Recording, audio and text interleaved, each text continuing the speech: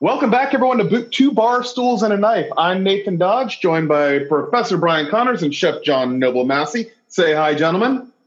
Hi, John. Hi, gentlemen. Thank you very much. So this week, we are going to have our first interview during our podcast. We're really excited about this. I found Carlos Leal from Mixology Ice and Rico Farm on Instagram, and he delivered some great fruits and vegetables to my house this week. So hopefully, definitely, he signed up to be on our podcast this morning. When he signs into the Zoom, we'll be able to go on from there. So what's going on this week? How's everyone doing? We're on week 175, I think, for social distancing and quarantine. It might be 176, not too sure. What are you guys up to?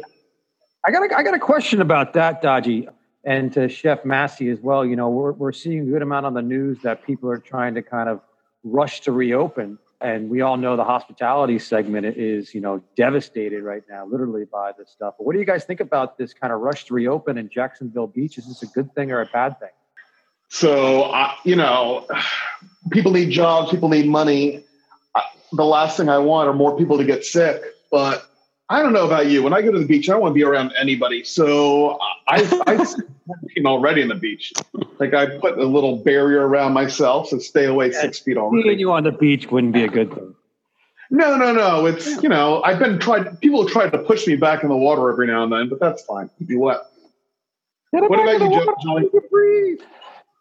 Yeah, I think, I live 5 minutes from the beach, and I haven't been to the beach probably in a year. The typical Floridian goes to the beach only when they get visitors, and apparently no one wants to visit me from up north, at least this past month or two. So, overall, the idea of opening the country back up should be different. There shouldn't be any cookie cutter approach. That's what I think, and it's the same way related to hospitality. It's different things for different folks. And if in the middle of backwoods of Wisconsin and there are 0 cases where you're at, then open up a country by all means. But if you're in the middle of where we are, then I think it becomes more challenging. You need more stuff in line before you do I agree. Without getting too political, it's really tough. The governor's doing probably the best that he can. The mayors are doing the best they can. It is a job I would not want. I would not want to be the ones who say, all right, you get to work and you guys don't get to work yet. So let's stick with cooking and drinking. Yeah, it's a good idea. I like that. We're the experts in that. Drinking? Johnny boy? Well, I got my case of Fela wine. And so, when you get that shipped, it's always a good idea not to open those bottles right away. If you're ever getting any wine shipped, let them sit for at least a week or two and settle. So I've practiced patience this week in making sure that I haven't opened up any of the bottles that I got delivered last week. So I will exercise more patience this week, and hopefully... Yes. And there's no such patience in the Connors household. I would expect nothing less, Connors. What are you drinking, Connors? Well, it's funny. We actually got a mixed case from Martha Stewart, of all things. Martha Stewart had had a wine special through Amex, through American Express, that my fiance found. And it was literally like a case of wine at a value of, $180 for, it was like $79. They did like a discount special promotion through Amex. So that was great. And we did not wait and John, I know what you're talking about there. That's typically to let the bottles kind of settle, get them tempered back because of all the temperature changes during shipping and that type of stuff. And that's, particularly the quality wines you got shipped, John, that's important. The stuff we got was, under, $15, $12 a bottle. And these are everyday consuming bottles. I mean, and that's the majority. And that's really also how vineyards make money, is they need to be able to produce those. We want you to drink more, basically, bottles. I mean, it's not the special occasion bottle. It's, let's open a bottle for dinner. Let's, open a second bottle. We have friends coming over, that type of stuff. So that's always good. But we've been getting wine shipped, which is unusual for us. But it is very convenient. I got to give it that. Yes. And there are plenty of promotions on now, too, where they're shipping it for free. So God bless, take advantage of those. Well, I have plenty of liquor shipped. I found that Instacart is awesome, and they are bringing in bottles for me from Total Wine and Spirits. So I'm very happy about that. But maybe I'll get the USPS to do some work for me and have some liquor shipped in for me. Before we get into a quick little program update, Johnny, I wanted to hear more about what you're cooking lately, buddy. I know you've been baking a lot, you said last week, but have you been going more towards my side on the savory side, or what's going on? This week I did, and I want to talk just a second about bechamel. Now, bechamel isn't very exciting, but one of my former bosses gave me some great advice, and whether it's with cooking or with restaurants or even alcohol beverage services, it's the idea of innovating versus inventing. So when I talk about bechamel sauce is the base for one of the iconic comfort foods in America, which would be what, guys? Lasagna. That would be a Greek lasagna, maybe. But what about... it's that as well. Mac and cheese. Mac and cheese. There you go. Mac and cheese, right? And so I made mac and cheese for our faculty and staff demo that I did earlier this week. And I didn't make a regular mac and cheese with a typical cheese sauce. I altered the dairy a little bit so you can innovate the dairy and go from like a milk or cream to a coconut milk for that flavor. I substituted half of the coconut milk for a butternut squash soup that I had previously made, or you can buy store-bought. So it also improves the healthfulness of it. Not that you want to necessarily have healthy mac and cheese. I think that probably goes against some of the things, at least for you, Dodgy. And then I caramelized the onions that I put in there and blended it all up with some really good cheese and some different pasta, and had myself some yummy mac and cheese. There you go. The reason why I mentioned lasagna, John, this is the ironic part. I know we'll nerd out a little bit here. So Lauren is gluten-free. So, and every once in a while, I will make a, lasagna for her. And, because it can sit in the fridge, we can eat it. And so she gets a gluten-free pasta. And I think this one was a corn-based style one. It was pretty good. But in the recipe, John, it called for a bechamel that will help add moisture to the dry kind of, because they're a non-baked noodle. But check this, listen, gluten-free. Yes. You and I know what's the thickening agent in roux. Excuse me, in bechamel is roux. Yeah. Flour. So we had to substitute out the flour for that as well. So I had to use non-gluten flour to be able to use a thickening agent for it. So sorry, we're nerding it up.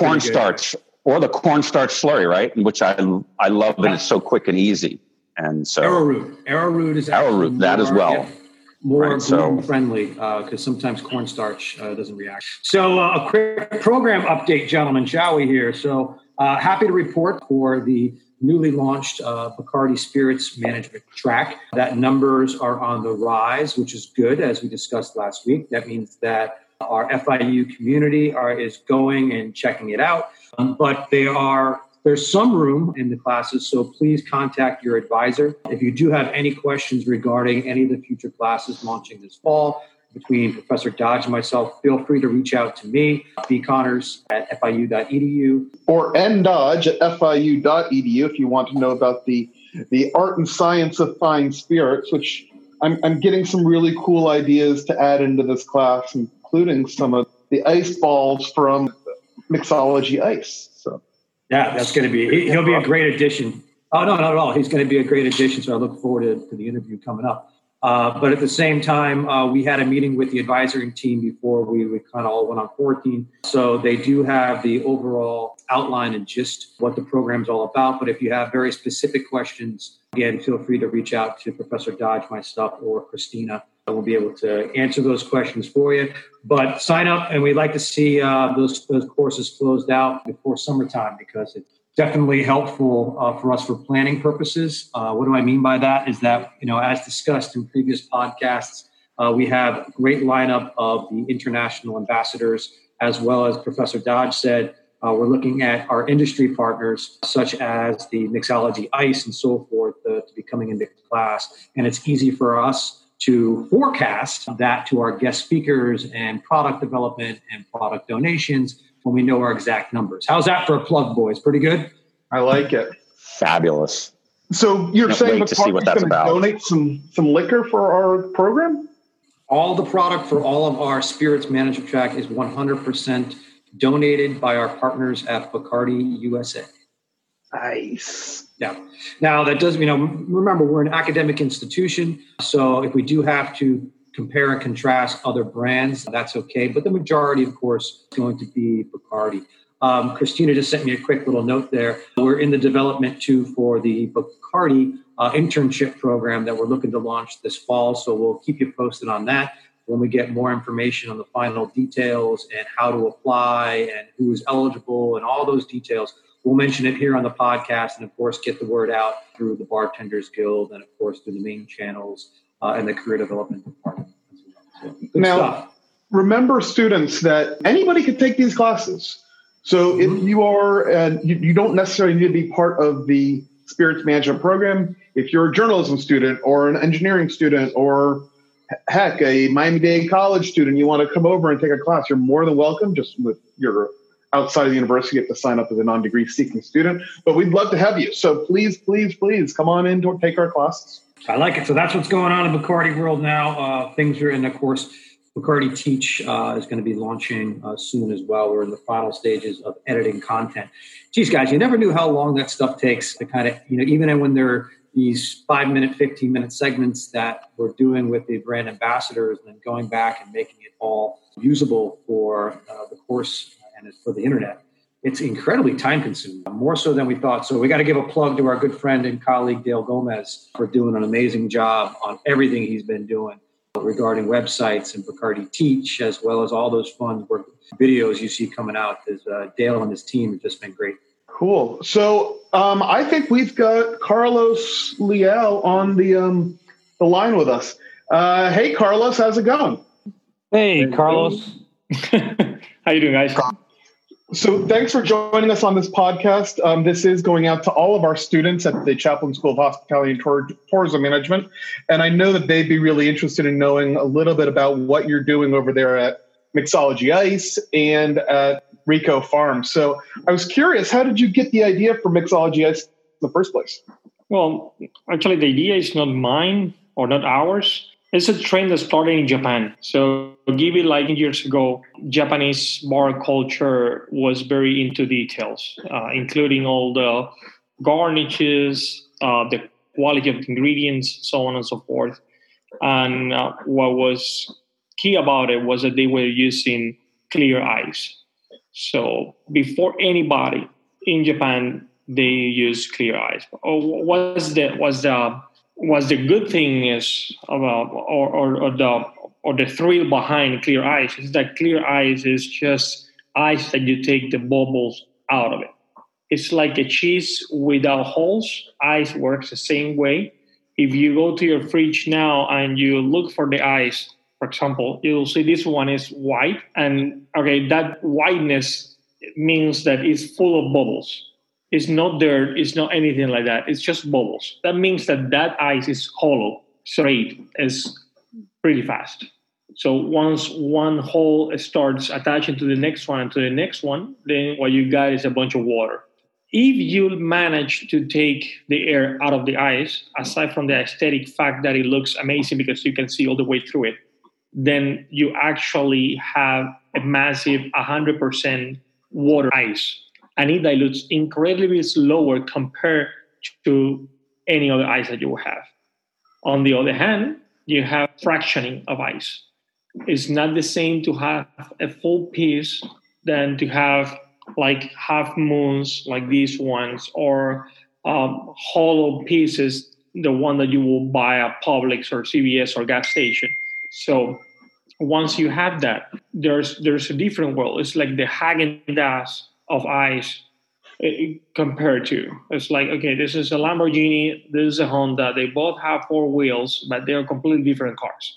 So then you have clear ice versus just any other ice. And when you're using, let's say you are, as you guys are, you are good drinkers, then I have people that use my ice to drink beer. And this is fabulous because that chills the beer, but it doesn't water down the beer fast enough to spoil the beer. And at the same time, if you are an old-fashioned or a Negroni person, or if you are a person that likes your single malt on the rocks, then you want an ice that will chill, but it won't change too much of the flavor or water down the cocktail. So those are the perks of clear ice. And the pieces are hand cut. There's a guy that actually goes to a table saw and he actually trims the ice by hand or with a CNC. That's why it's sold by the piece and not by the pound as the regular ice. So there are two different worlds. Obviously, you have like a premium side of it, like you will have it on any other stuff. And then you have the regular ice, the one that you will use for just anything else. Well, I just got my delivery today from Rico Farm and from Mixology Ice, and I was thrilled to see 4 beautiful round cubes that will be, at least one of them will be used tonight in a glass of whiskey. So I'm pretty excited about that. Now, where are you guys delivering to? Are you just in Miami? Are you all of Florida? No. What's going on? Well, we figure early on that we didn't, don't get me wrong, we like the beautiful stuff. So we do infuse the ice with gold, with flowers, with garnishes, and people love that because it's the extra mile on everything that you're doing with ice. You can even brand the ice. You can have the FIU logo stamped on the ice, and you will say that if you have a graduation or a party or your name or whatever you want to put, that's the ultimate display. Figure that you at least 8 times you look at your drink before you consume it completely. So that's the closest anybody is going to get to a brand. So then ice becomes like the ultimate piece of advertising that you can use. And clear ice is the one that actually highlights everything about it. Well, Carlos, we've teamed up at FIU with Bacardi Internet or Bacardi USA. And Brian could say a little bit more about that, but I know that we're planning a party as soon as this social distancing and quarantine ends. So I'm sure we'd love to do something with you guys. Brian, what do you think about that? I'll be happy to collaborate. We work with Bacardi with almost every single event that they have. Cool. And so if you guys need it, I know there's going to be a bunch of brand ambassadors from Bacardi that are already on my client list that they will tell you, I'll purchase the ice for you just for you to have it. So Brian, I think was trying to talk, but his microphone was cutting in and out. Brian, can you hear us now? I can. My question, Carlos, was in operations, how does a restaurant, a bar, what have you, build in the cost for your ice product? Yes, it's going to be a better overall cocktail experience, but the cost will be there. And how are most operators during times of operations justifying the cost? I can tell you from what I've seen. Okay, let's get into numbers. The first thing that we did is that when we started, we wanted to know what was the bar cost. So we found out that most bars move into 13 to 17% of bar cost. That means that all the costs will represent only 13 to 17% of the operation. They usually build in the cost, and what I know is that they charge a bit extra on those cocktails. And there are cocktails that they don't actually need to be on this specialty ice. And if the menu is well balanced, they will have crushed ice. They will have cold draft or Hochizaki cubes on it, which is a machine cube, but it's a fairly big cube for a machine. And it's a complete cube. For example, cold draft and Hochizaki, they are 125 by 125. So that's a cube, and people will use it. And then for what they call signature cocktails, they will add this ice to it. So, for example, you see the breakers on the lobby; they have the spheres with the red rose on it. So that's the lobby bar. When you enter and you go to a lobby bar, which is the main bar for the happy hour they have, everybody will go nuts about ordering with the red rose because it's very Instagrammable, as it's very social media liking piece of ice and stuff like that.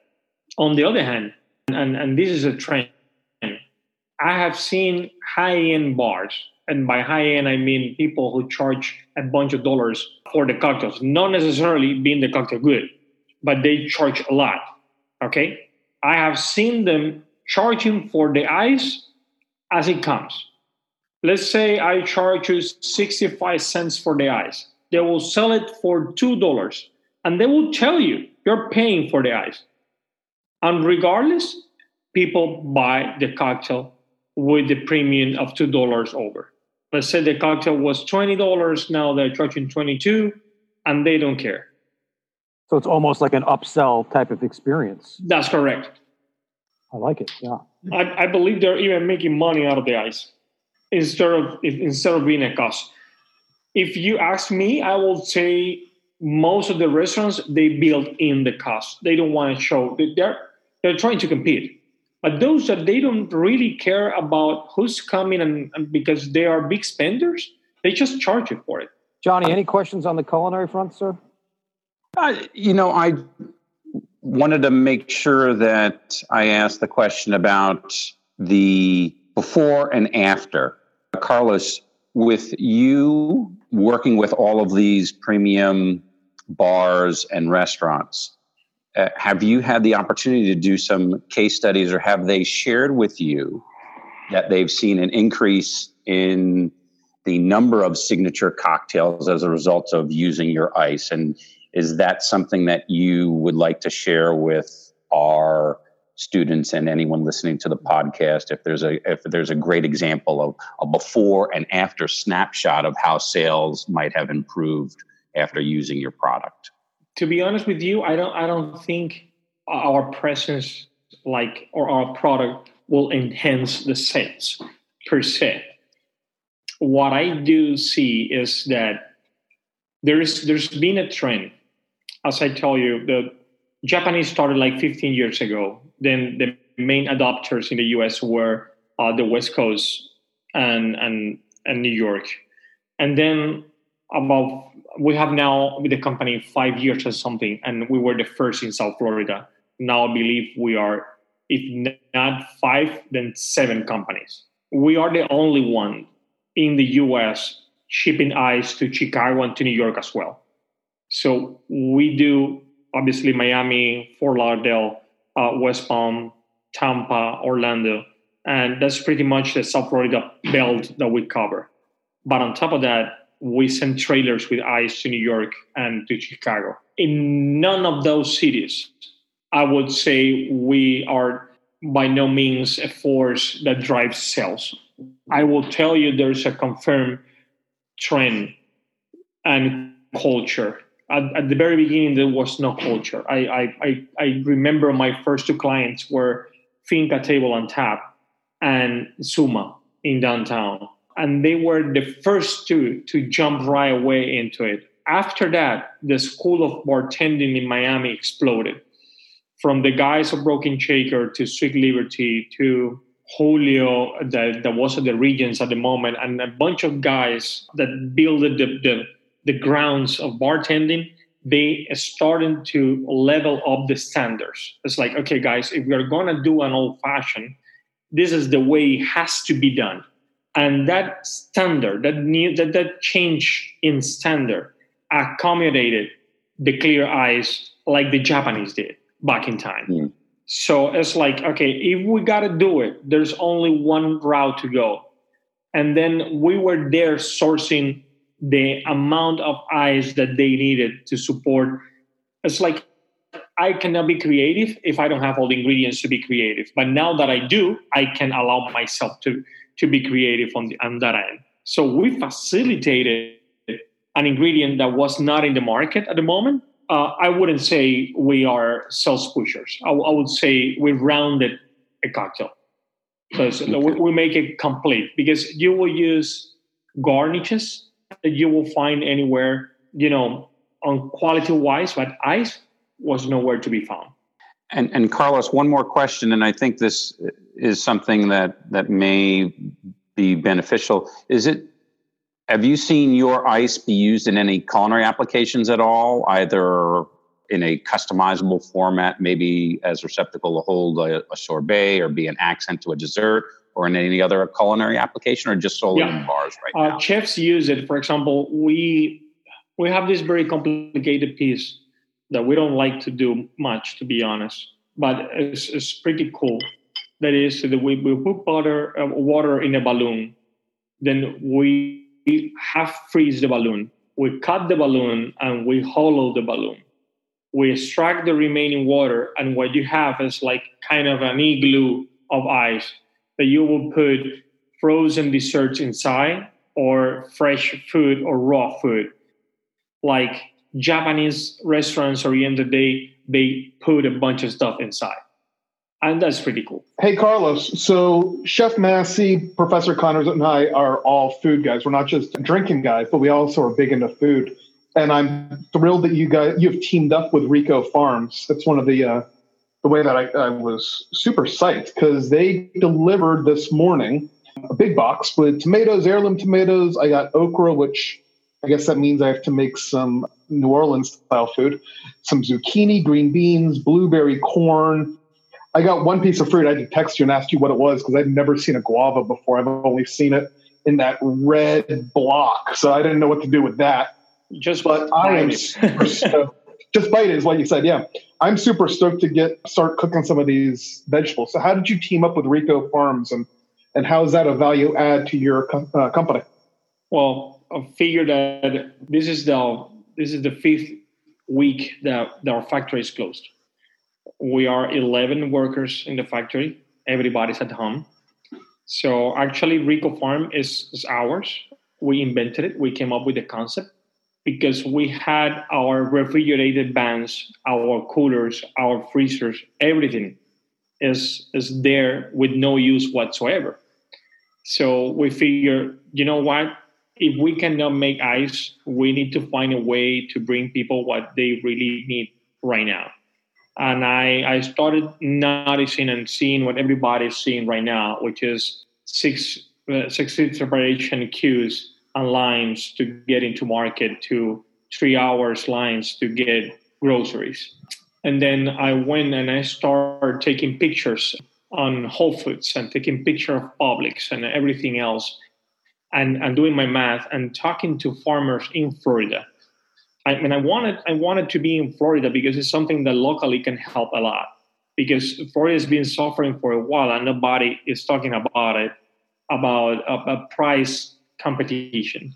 So everybody is going to Salvador, to Mexico, to Dominican Republic, everywhere else, just to get better pricing.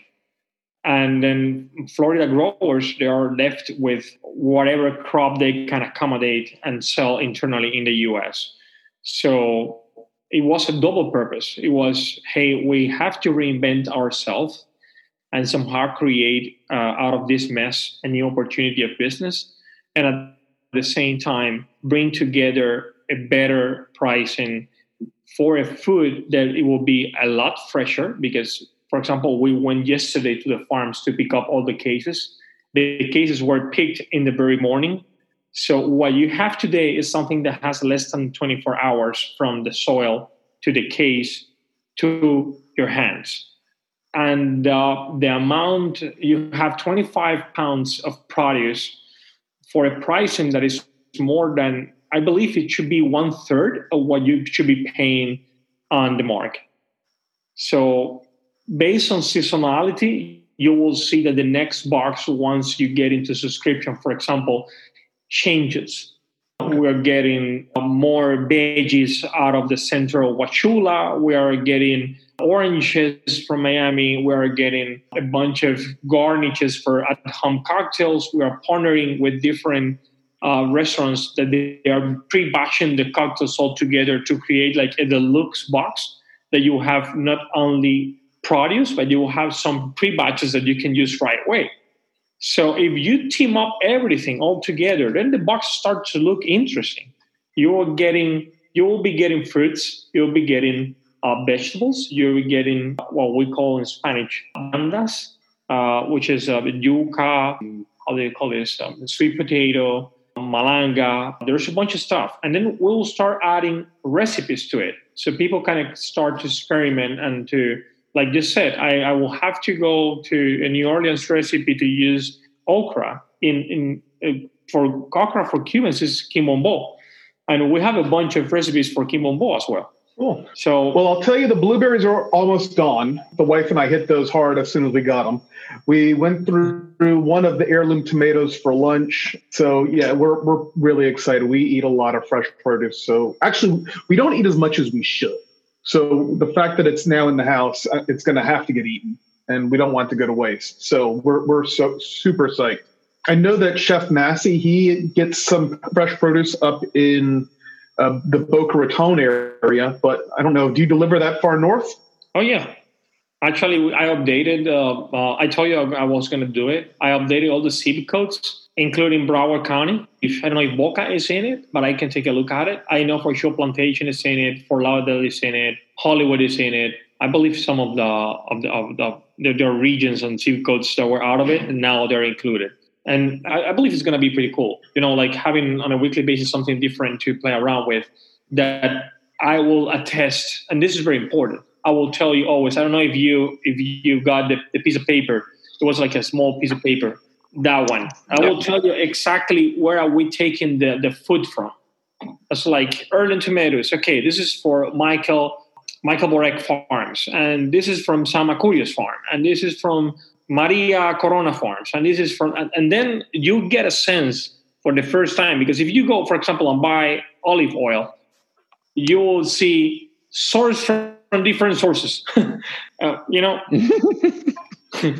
Of course, but you need to tell me which Spanish farm you take it from, and that's what we're trying to do. Give the credit to those who made it.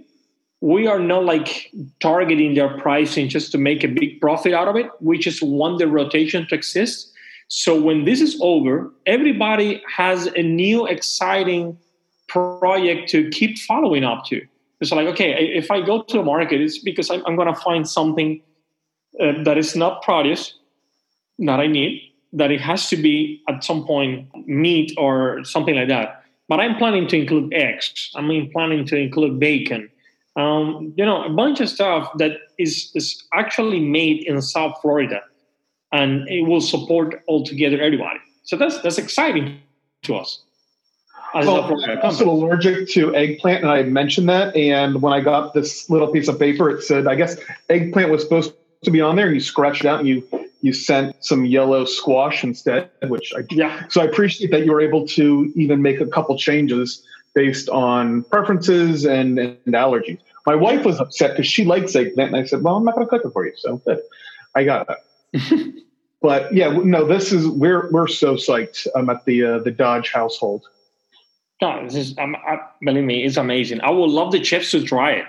I would love them to give it a try and see what's coming next week. Criticize me, because we need to get a sense of reality. Right now, we don't want to miss on the weight, on the amount of pounds that we deliver, and something that makes sense. I wouldn't put something that you don't know what to do with. I'll try to somehow balance the box in a way that you have some salad food, you have some comfort food, you have something to play around all together. And I believe next one is going to be even more interesting. It's going to have more leafy kind of produce, which I'm very psyched because we got a very good understanding with the farmer in the center that is providing us with a huge amount of stuff that will start like fueling into it's off season, and they are managing to make it. So it's very good. The only comment or criticism that I would have is it's a ton of food, and there's only two of us. So if you had smaller boxes, that would be even better, just for the people who are husband and wife and no kids.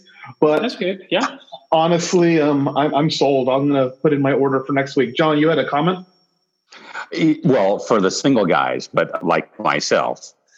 But the other thing I was going to say was, I love the selection that Professor Dodge shared in his pictures. The selection was really super nice. So I think that's something that you're hit the nail right on the head in terms of variety. Thank you. Hey, Carlos, tell us where we can find you on either Instagram or any of the spaces out there. What's the best way for our students and our listeners to contact you? Well, we are using most of it Instagram. Our database from Mixology Ice is pretty good on Instagram, on emails. So we are trying to start conversations one-to-one so people pay attention to what I'm saying. And I'm trying to communicate with them one at a time. Emails, I have done a bunch, and I have found very supportive schools they're working with us right now, because parents are going nuts about having the kids at home doing this online thing. So there are a bunch of food that all of a sudden they need to purchase, and they want the best for the food and for the kid. And right now, the school people, it's like, okay, this is very interesting. We will like to have some of this at home. So we have found a lot of support from school people, which I didn't expect or target at first. But then when talking to people, we find out that was pretty cool. And emails, Instagram, and one-to-one conversations. Those are the keys right now to get orders rolling. So your Instagram handle is what, Carlos? Right. We are from Mixology Ice. I'm from Rico Farm. Rico Farm, we just started the page. It has like 4 followers, nothing more than that. But we are supposed to be growing that step by step. So we're going to be reposting everything from Mixology Ice and Rico Farm on a daily basis until Rico Farm by itself, it has their own personality and a bunch of audience altogether. We're trying to keep the cost down. If not, I will just put an ad and spend $100 a day and try to reach as many people as possible. But right now, cost is paramount to keep narrowing. It's like, okay, what are we having? Well, you've got one more follower. I just clicked follow, and it looks like I can also go to www.ricofarm.com. I know that's where I placed my order, so that's probably where I'll place my order again. Yep. All right. Well, I don't want to take up any more of your time, but thanks a lot, Carlos. We appreciate you you visiting our Two Barstool and a Knife podcast. All right. Thank you. Thank you so much for inviting me. This is awesome. And if I can somehow support your program, what you got. Well, he seemed to get cut off a little bit at the very end. I think his computer died. But that was awesome. That was Carlos Leal from Mixology Ice and Rico Farm. That was. We're going to put the information down in the show notes if anyone has any questions. What did you guys think about that interview? I thought it was fabulous. Yeah, it's great. And what he's doing for the community, and particularly on the food side, John, I think we got enough power to get him up to Boca to your house. Yeah. And I'm talking about innovating versus inventing on bechamel sauce. Talk about innovating, from ice to distributing fresh farm produce. That's innovating. And I love that, making something really good out of what is a challenging situation for everybody. So kudos. Yeah, definitely. That's entrepreneurship at its finest right there. He had the space, he had the refrigeration, he had the relationships. He's tapping into other people's in need and taking care of the community. So kudos to Carlos and his whole team. That's awesome. I'm getting a text from right now. Yeah, his battery died, so that's why he dropped off so quick. So thank you out in cyberspace, Carlos. Oh, wait, hang on. John, he said if you can help him out with some of those recipes, he'd really be interested. So he's going to send you a list of what veggies he's going to do. So if you can help him out with some recipes, that'd be awesome. Sure. See that, John? You'll get him to Boca. Yes. I hope I'll get a nice package of fresh produce to cook with. Well, let me tell you, I had some green beans and I roasted them. They came out awesome. I made some last night. I did fried okra, very, very healthy because I just used lard. So the lard, it really is. It's heart healthy. I actually feel my heart right now. You're supposed to feel your heart, right? No, not one bit. Not bursting through your chest. I thought yours was 2 sizes too small. That's a different story. Lard and salt is the 2 things that I don't need. Awesome. But no, they were great. We've got tons of tomatoes. We've been eating the tomatoes. Took some corn over to Mom and Dad's house. So everything is awesome. All right, boys, let's go to some Q&A from our participants, the FIU Bartenders Guild. We have a few questions in front of us. Dodgy, I see there's one there on shaken, not stirred. If you want to talk a little bit about that. James Bond. There you go. And then I saw, actually, I'm going to dovetail a little bit off of what Carlos was saying when I asked him about the cost side of it all, because, again, that's important. And I know Professor Massey, you're going to be putting your other hat on this semester coming up. You got to be excited for the summer to teach restaurant management. It's a great class, man. I've taught that, many, many, many times. I'm super excited about that. My background has been diverse in both the kitchen and front of the house. And so now I get to exercise a little bit of my front of house chops and teach some restaurant management to 40 students. My class all booked up. So hopefully we get some of those students on this podcast and tell them that I'm looking forward to spending some time with them over the summer. Nice. So yeah, shaken, not stirred. Let's talk about that. So why do you shake a cocktail? Well, the main reason is to get air into it. So you would do shaken cocktails for things with either citrus juice or egg whites or dairy to really give a lot more air bubbles and make the drink smooth or frothy. And really it's to help emulsify these ingredients. The one time that you would never, ever, ever, ever, ever, ever shake a cocktail is when it would be straight vodka in a glass. James Bond is wrong. He was ordering a watered down, bruised cocktail. He ordered a terrible martini. You would never shake a martini. Whoever shakes martinis, they should be thrown off a ship. Because right there, what you're doing is you're breaking up those ice cubes, and the ice cubes are melting in the gin or the vodka, and it's watering down. It's making a frothy gin or vodka, and you don't want a frothy gin or vodka. You want that clear, crystal clear vodka that's cold. The best way to do it is you stir it. Actually, the way that I make my martinis is really simple. I keep a bottle of very good gin. Right now, it is a bottle of the Bacardi product. It's Bombay Sapphire in the freezer. And I open it up and I put a cap full of vermouth in the bottle, shake it up, put it in the freezer, leave it. And then every day when I want my martini, I pull it out of the freezer and I pour it into a martini glass and put it in 2 olives. Very simple. Who even needs the glass, huh? Just right from the bottle. I put a nipple on it and just... The visual there is fantastic. The classes are getting a little too long. Maybe I'll do that, but... Hey, Dodgy, you ever shake a drink that has carbonation in it? Soda or tonic? Would you ever do that? Never, because you don't want to break up the bubbles of the carbonation. This week we have the faculty and staff, we meet for a virtual happy hour. So this week I was sitting in the pool and I was making Dark and Stormies. Now, Dark and Stormy is very simple. It's Gosling's ginger beer and Gosling's dark rum. If you use any other rum, it's not a ginger beer. It's not a Dark and Stormy. If you use any other ginger beer, it's not a Dark and Stormy. But I've been on cruise ships and I've ordered one and they shook it.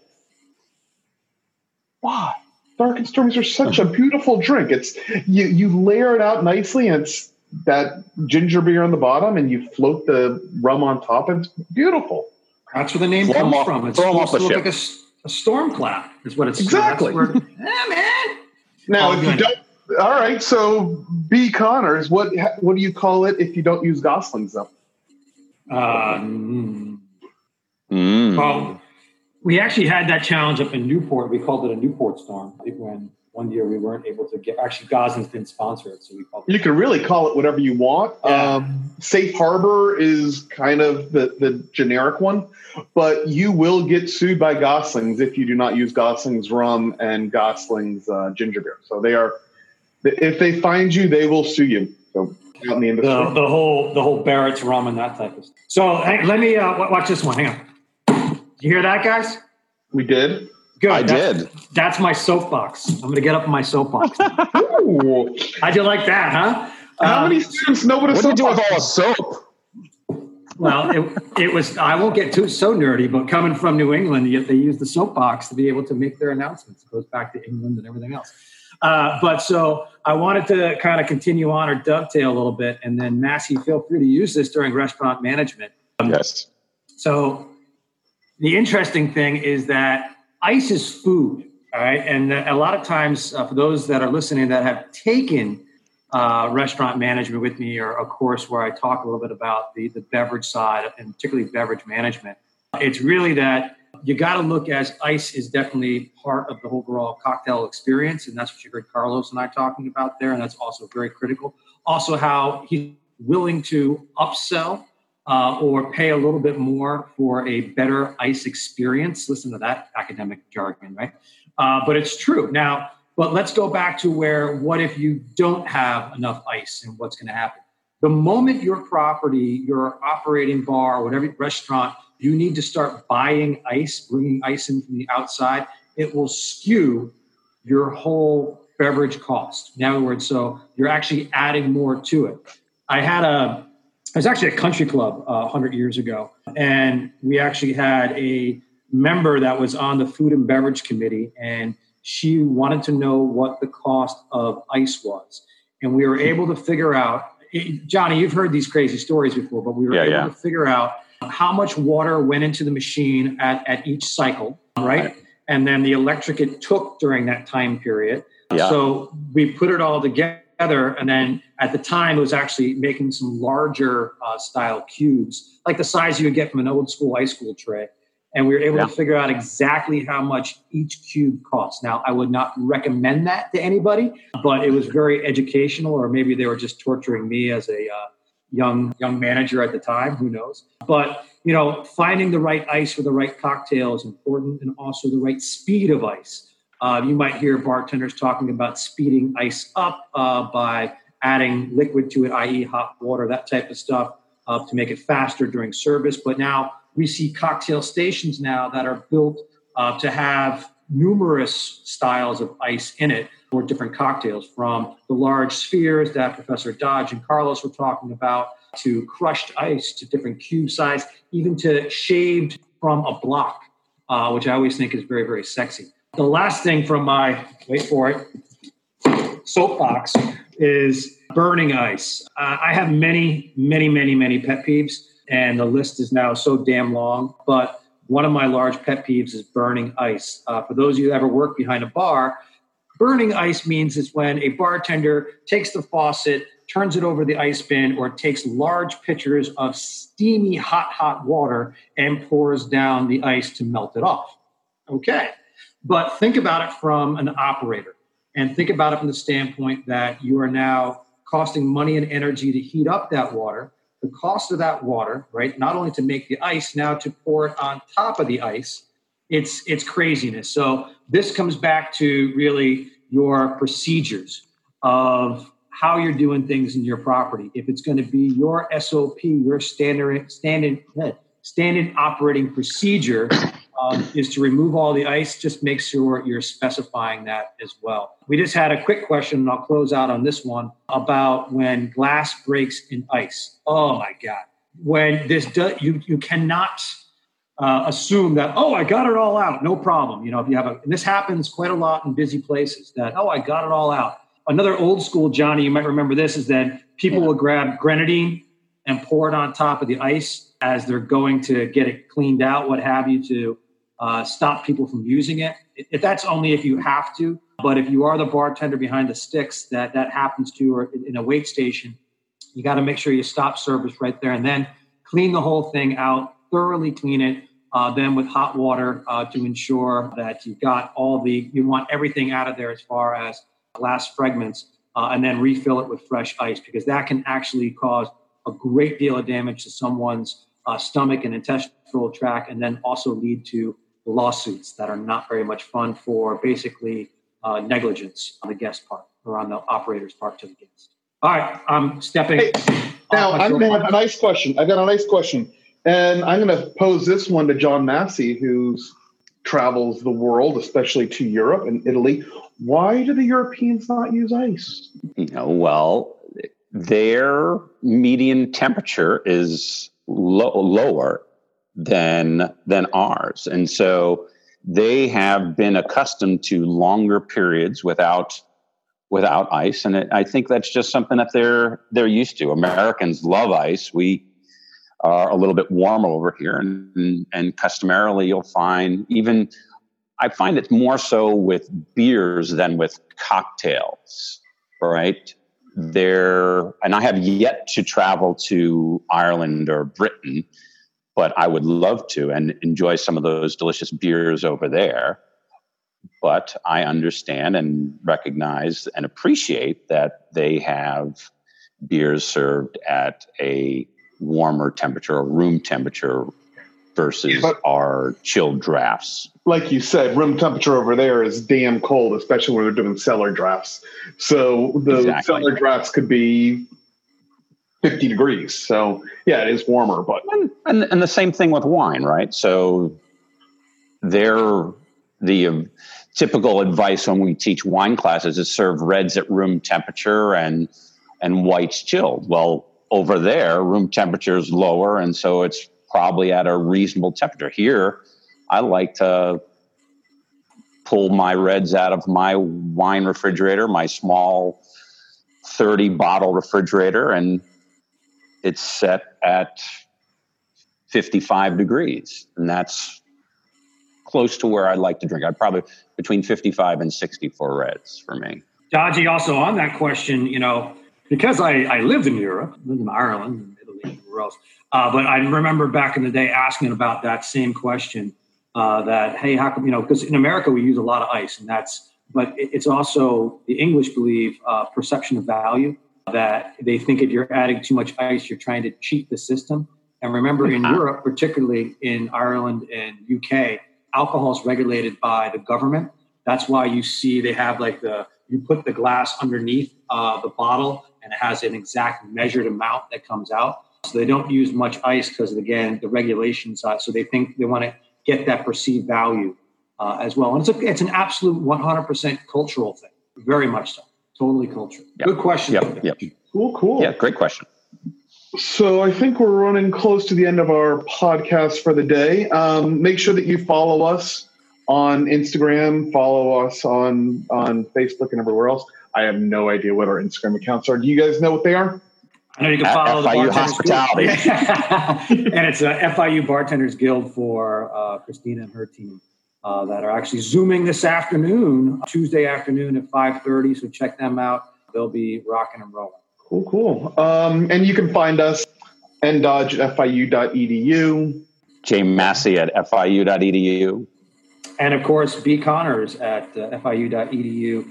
With any questions regarding our future programs. If you have any questions for Chef Massey, Professor Dodge, and or myself, if I can break out my soapbox again, I gladly will on any of those type of topics. But we look forward to hearing from you. And next week we'll have a brand new topic. One closing comment or question that I got was, hey, Connors, what's the difference between the Spirit Management Track, the Bacardi Spirits Management Track, and Bartender Teach? And at a real high level, the Spirit Management Track is specifically for FIU students and the FIU community. And then Bacardi Teach, which is, of course, going to be offered to our students, but it's also going to be heavily industry-driven, where we'll be incorporating a lot more of the industry. And a good portion of that is going to be online as well as live come the fall. So that's the simplest way to do it. And those are going to be for non-credit or micro-credentialing type programs. So all good. All right, that's it for me, boys. Anything else in closing comments? I got nothing. Thanks for a great show. All right, guys. We'll see you virtually next week. Have a good one, guys. Thank you, guys. Cheers. Look forward to it.